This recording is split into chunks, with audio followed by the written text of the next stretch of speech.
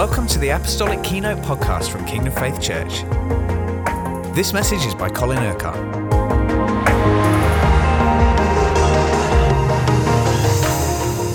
Something good is going to happen to you this week. I said something good is going to happen to you this week. Can I hear faith? Something good is going to happen to you today. What does God desire for us?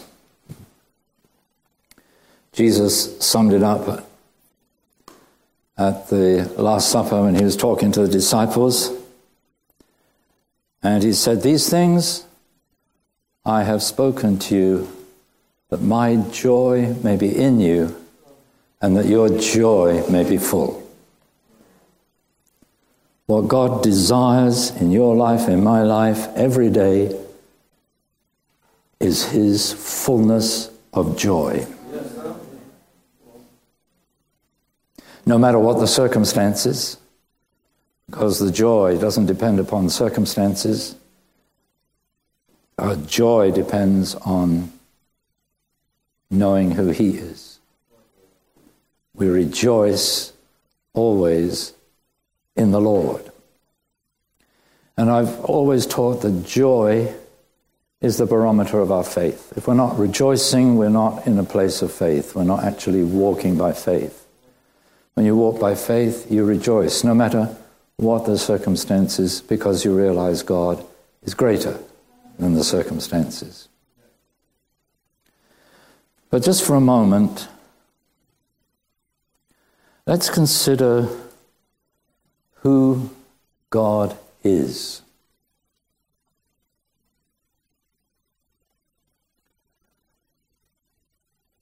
He is the creator of heaven and earth.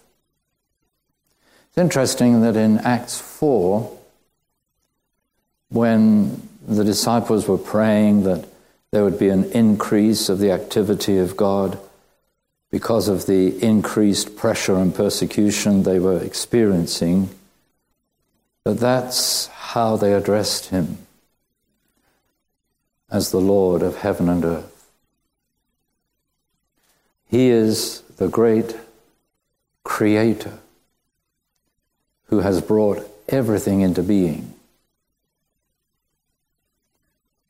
He is the one who is supreme above all others,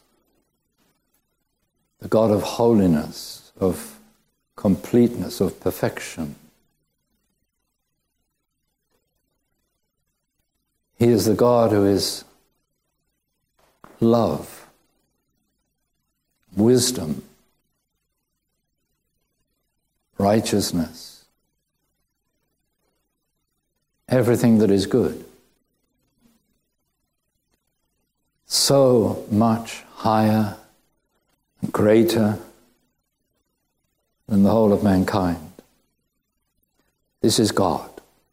And we could go on saying he's the Almighty, he's the Omnipotent, he's so many wonderful, wonderful words to describe him. And yet, the strangest thing about God is that he wants a personal relationship with you.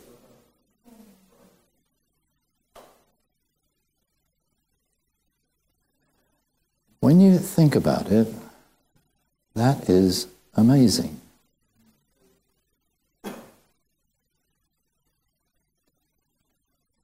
I think it's easy for Christians to think that somehow their job is to relate to God. But of course, we can only love him and relate to him because he first loved us, and because his desire is to relate to each one of us. But this relationship with God is the relationship with that one who is all that he is, who is so great.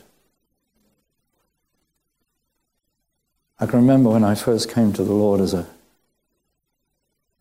as as a young boy, the first thing that hit me, first sort of truth that grabbed my heart,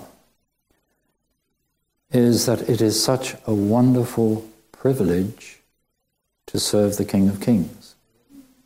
Now, I knew next to nothing at that time, really, about the gospel, but I can remember I was on holiday and just going for a walk in the early morning. I used to get up early in the morning and go for walks before the rest of the family was up, and I would just be praying and praising God and just praising Him. It was a beautiful sunny morning, and I was just walking along, thanking God. What a wonderful, wonderful privilege to serve the King of Kings. Little did I know what that was going to mean in the rest of my life. But what a privilege. Not just to serve Him, because we can only serve Him because He has first called us, chosen us, shown His love for us. It is amazing.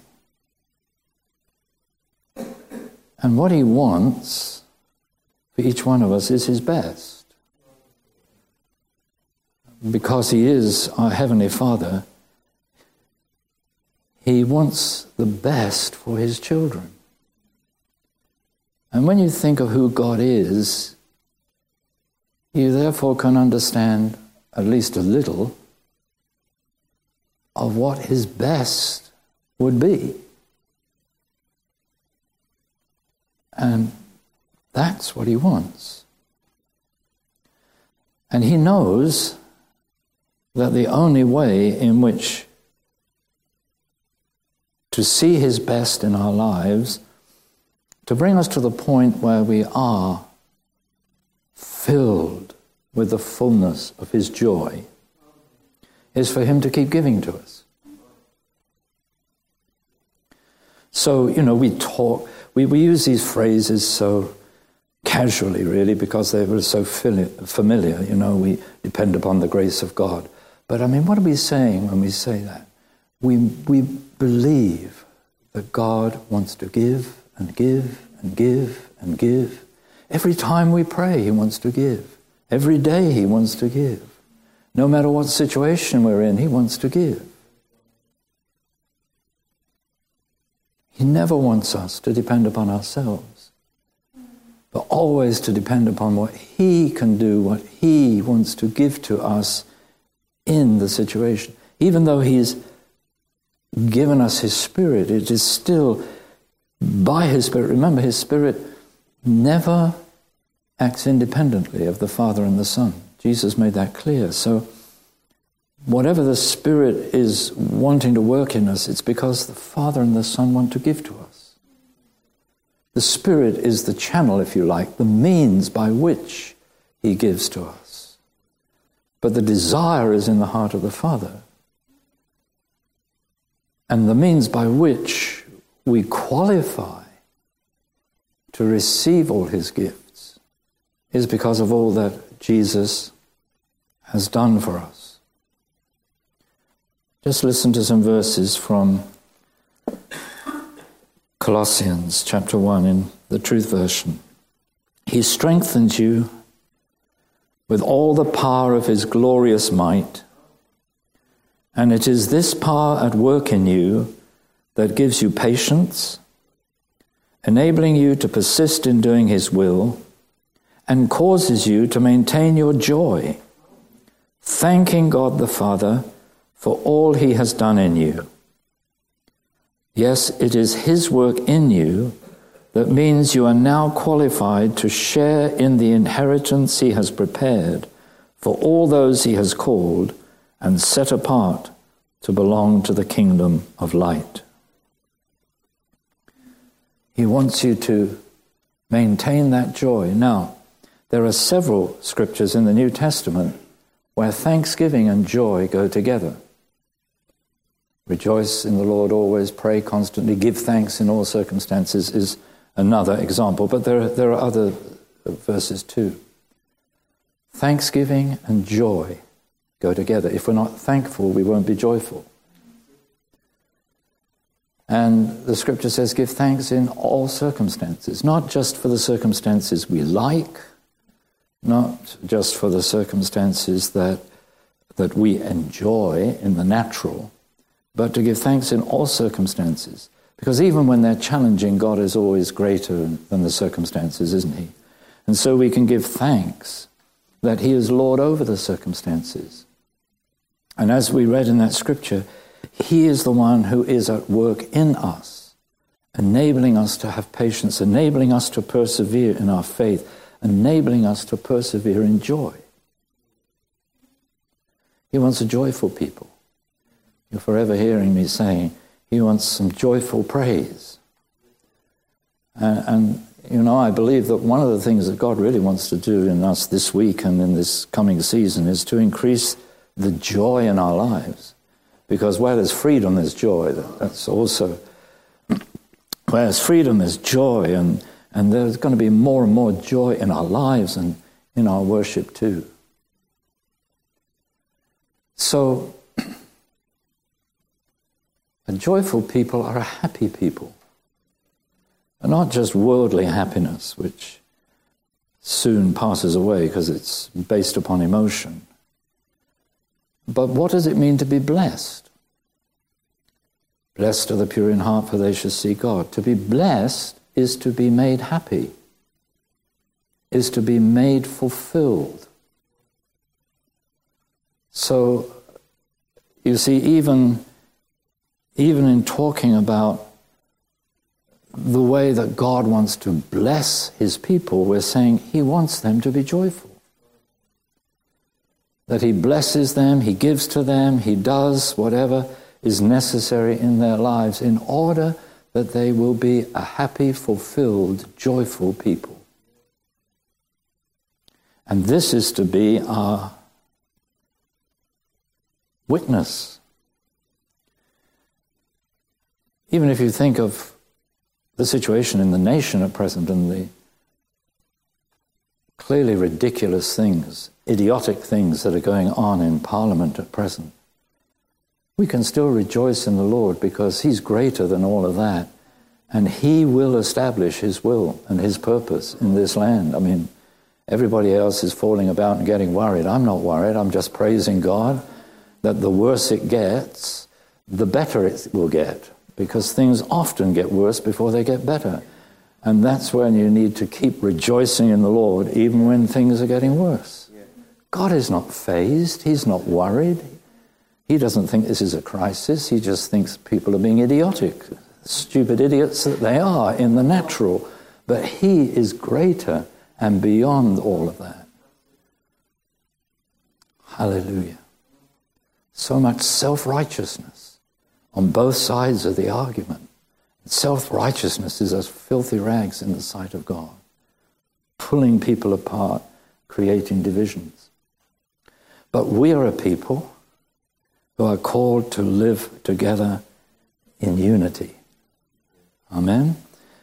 And that unity, of course, is always focused around the person of Jesus. I love the parables of Jesus. Remember I said to you a little while ago, the Lord, when I was writing the Lord's Orchard, the Lord said to me that most people today, most believers today, do not believe the parables. They do not believe the teaching of the parables. They read them, they preach about them sometimes, but we need to believe what God says in these parables. And one of the parables that I think is a key one is the parable of, it's usually called the parable of the prodigal son. As we know, it's a parable about the father and two sons.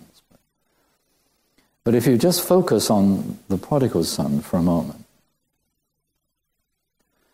it speaks of the whole situation of humanity, really, and of every person. You can remember it by 5 words, all beginning with the letter R. First, there was rebellion against his father. The rebellion led to ruin. Once he faced his ruin, he was led to repentance. The repentance enabled reconciliation with his Father. And having been reconciled with his Father, he was then able to enter into his inheritance again, restoration to what was his. Rebellion, ruin. Rebellion always leads to ruin. Even when we rebel against the Lord, it always has negative impact in our lives until there is repentance. And whenever there's repentance, there's reconciliation. And when there's reconciliation, then there's restoration. And this is our God. He is a God of restoration. He knows us. He knows everything about us. He understands us. He understands our motivation. He knows our thoughts from afar. He knows our words before they're on our lips. He looks not upon the outward appearance, but upon the heart. He knows our going out and our coming in, our lying down and our getting up. He knows absolutely everything, and what he is always concerned about is restoration. Restoring us to his best so that we enter the feast. So that we enter the feast that he has prepared for us. As David said in Psalm 23, the Lord has prepared a table in the face of our enemies. And on that table, there are all the good things. I can remember once doing a kind of family service, teaching years and years ago on this, and having a table with all kinds of packages on it, and saying, this is the table that God has prepared for you in the face of your enemies. And of course, all the packages were labeled, blessing, healing, salvation, joy, peace, faith, love, everything. One package after another, all prepared for us. And so we don't focus on the enemy or what the enemy is wanting to do. We focus on the provision of God. And you see, he's prepared that table because he wants to bless. He wants to give. He wants our joy to be full. The thing about sin and disobedience is it robs you of two things, your joy and your peace. And it isn't until that repentance and reconciliation that the joy and peace are restored. And that's what God wants, you see. This great God doesn't want us to treat him as if he's just another person. And we can sort of be in good relationship with him one day, but it doesn't matter too much if we upset him another day, and we can always come back to him on another day. And it's so easy to have that kind of casual attitude. Well, he's the God of mercy, he's the God of grace, and he will forgive and he will restore.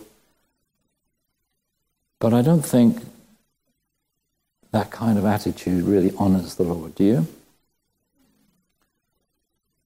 I think he wants us to have such reverence, such awe, fear of the Lord, which is the beginning of wisdom. I think he wants that in our hearts, so that we realize what an awesome privilege that God wants to walk with me every day.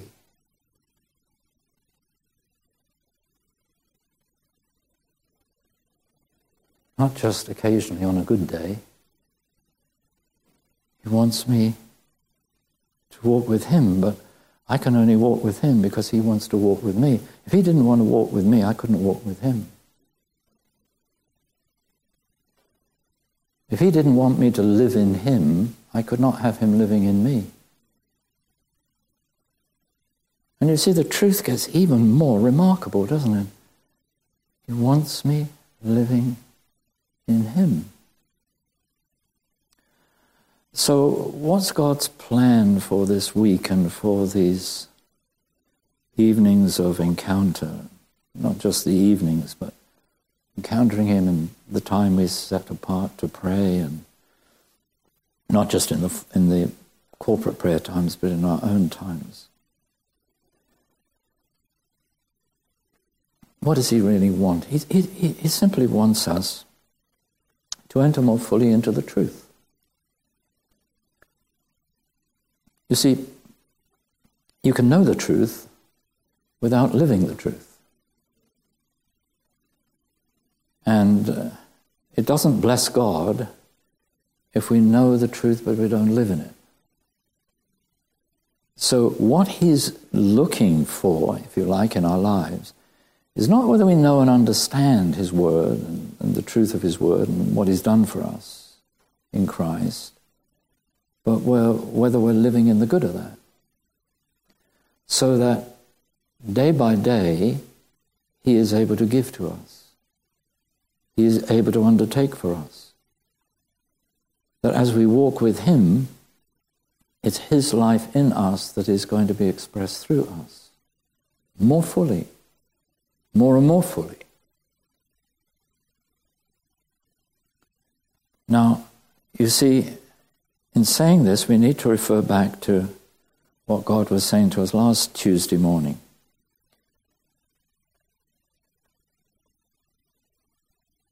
That it isn't that God imparts a certain amount of blessing to us and say, right, live in the good of that, and then I'll bless you some more. But to live in him is to live in the fullness of who he is. So it isn't that he wants me to walk in any righteousness of my own, because I don't have any. He wants me to walk in his righteousness. He doesn't want me to try to be holy. He wants me to live in his holiness. He wants me to be holy, but the only way to be holy is to live in his holiness.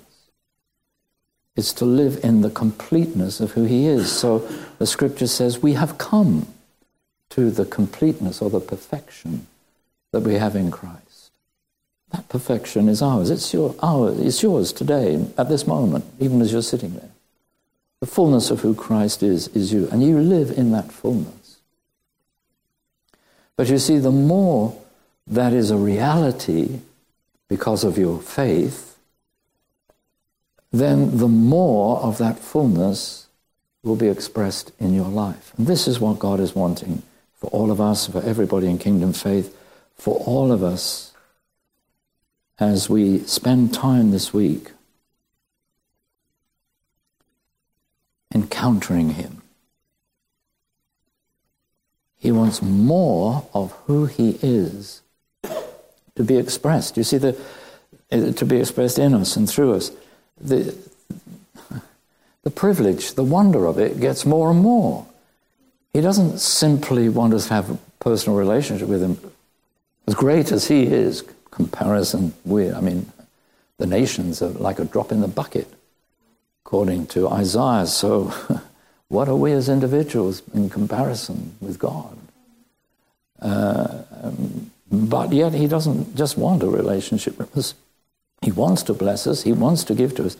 He wants us to be walking with him. He wants us to live in that life of such dependence upon him that it is no longer I, but Christ who lives in me, that is at work in and through us. And we can look at ourselves if we're disobedient, because looking at yourself will always discourage you and undermine your faith. Or we can be true to the Scripture and fix our eyes on Jesus, fix our eyes therefore on the truth, fix our eyes on what he has done, and realize that the only way to walk with him in this way is to keep our focus on him, to be yoked together with him. Take my yoke upon you and learn of me. For I am humble and gentle of heart, and you will find rest for your souls. For my yoke is easy and my burden is light. So this walk with the Lord in him, yoked together with him, is easy. It takes the sting and the strain out of life. When we feel strained and overcome and sort of depressed, oppressed, the answer to that is, well, instead of focusing on ourselves, we need to focus on the truth, who he is, of what he has done, and realize, remember, his yoke is easy, his burden is light. Perhaps the burdens the enemy wants to put upon me, perhaps the burdens of the world and the opposition and so on that can come against me might seem great, but if I'm yoked together with him, he takes the burden. What does the scripture say? Cast all your burdens on the Lord. You're not supposed to carry them. You're not supposed to bear the weight of them. This is the amazing thing. This is the amazing wonder of his love, that he comes alongside us in order that we might walk with him, live in him, he in us, yoked together with him, always blessing, always giving, always undertaking for us, enabling us to be patient and to persevere so that we never lose that joy. It's also simple. Really, it's only unbelief that makes it complicated. Faith is intrinsically simple. Not I, but Christ. It's as simple as that. If I trust in myself, I'm going to struggle, I'm going to fail, I'm going to think the going is hard, I will want to sometimes give up, think everything is beyond me, think I'm never going to make it spiritually, because that's what happens when you look at yourself. But if your eyes are on Jesus, you know you cannot fail, because he cannot fail. If you're living in him, you're living in the one who cannot fail. And if he's living in you, the one who cannot fail is living in you. If you're walking with him, you're walking with the one who cannot fail. It doesn't matter what the situation. So we throw away all those prayers that have a question mark at the end. No prayer of faith has a question mark. Understand that. The only prayers that are prayers of faith are those that you are confident of the answer. You know the answer. Faith knows the answer. And you're praying the answer into being. That's the whole point of faith. It's not hoping that God will do X, Y, or Z. Because hope relates to the future, whereas faith relates to the present. What we believe God to do now. So,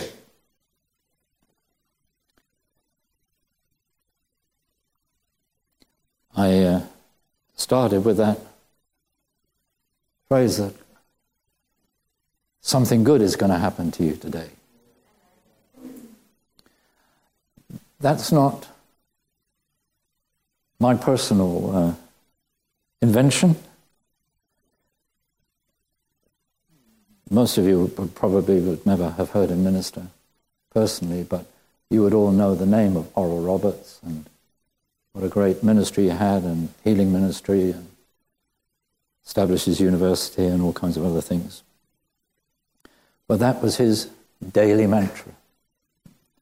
That's what he said every day. when he was preaching, when he was writing, whatever he was doing, something good is going to happen to you today.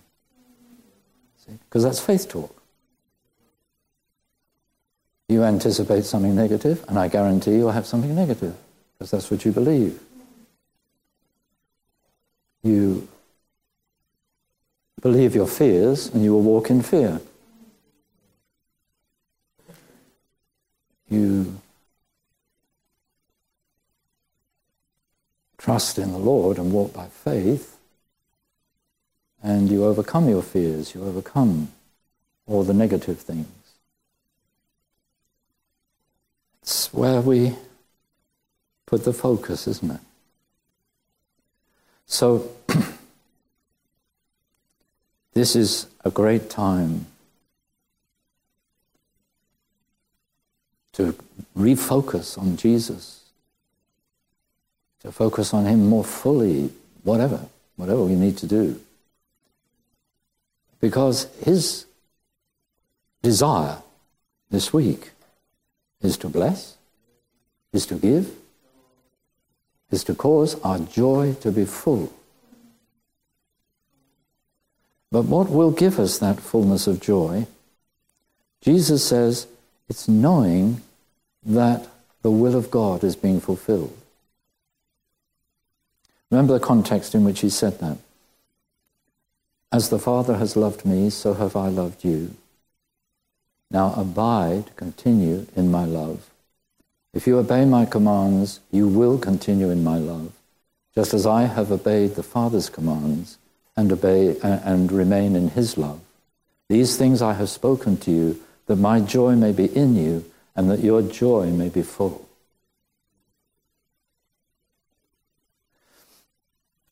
Jesus knew that the fullness of joy comes in the outworking of his will. So all we do this week is submit ourselves afresh to him, not by focusing on ourselves, but really by losing ourselves. You know, if you lose your soul, you will gain it, Jesus says. So we lose ourselves in God. That's what this week is about, really. And that greater revelation of himself will mean that he will bless, he will give, he will restore, he will do whatever is good and right and positive. And the reason why he will do this is not for our sakes alone. He does it for us because we're the children that he loves. But his motive is so that we will reflect the life, the love, the character, the power of Jesus, and so become more fruitful. And then the addition will lead to multiplication, the gleaning will lead to harvest, the blessing will lead to abundance. More, what does multiplication, harvest, and abundance mean? More of Jesus. Basically, it's just more of Jesus. So the more fully that we are yielded to him and meet with him and allow him to do in us what he desires, to give to us in the way that he desires, to bless us in the way that he desires, the more fruitful we will become, the more the will of God will be outworked amongst us. It doesn't happen by saying, oh God, we want to do your will, and, getting all sort of frantic about ourselves. It's simply entering more fully into the revelation of who he is. Be still and know that I am God, the Holy One in the midst of you. So, he just wants to encourage us.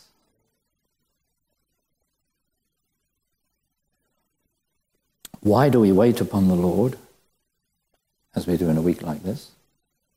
Because he's waiting for us.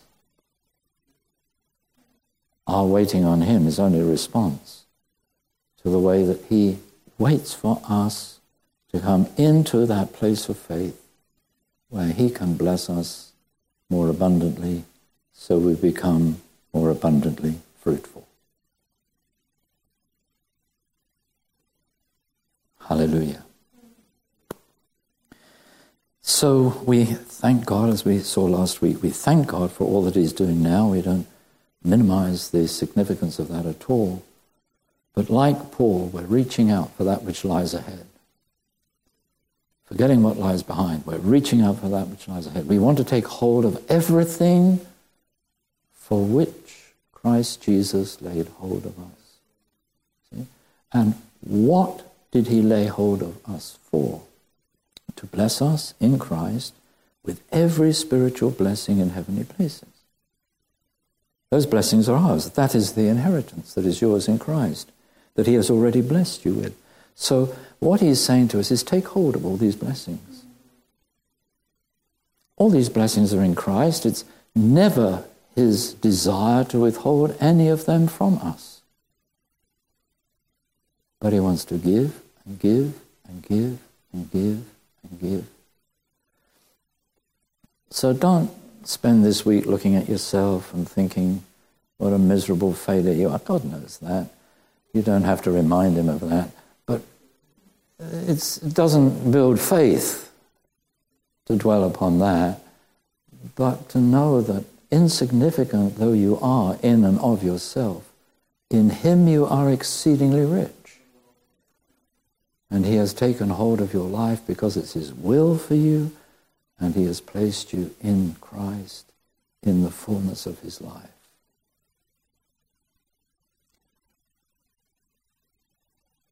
So draw near with faith, with a sincere heart, in full assurance of faith. Draw near to that throne of grace, the throne of glory, where you will find grace, mercy first of all, forgiveness, and grace to help us in our time of need.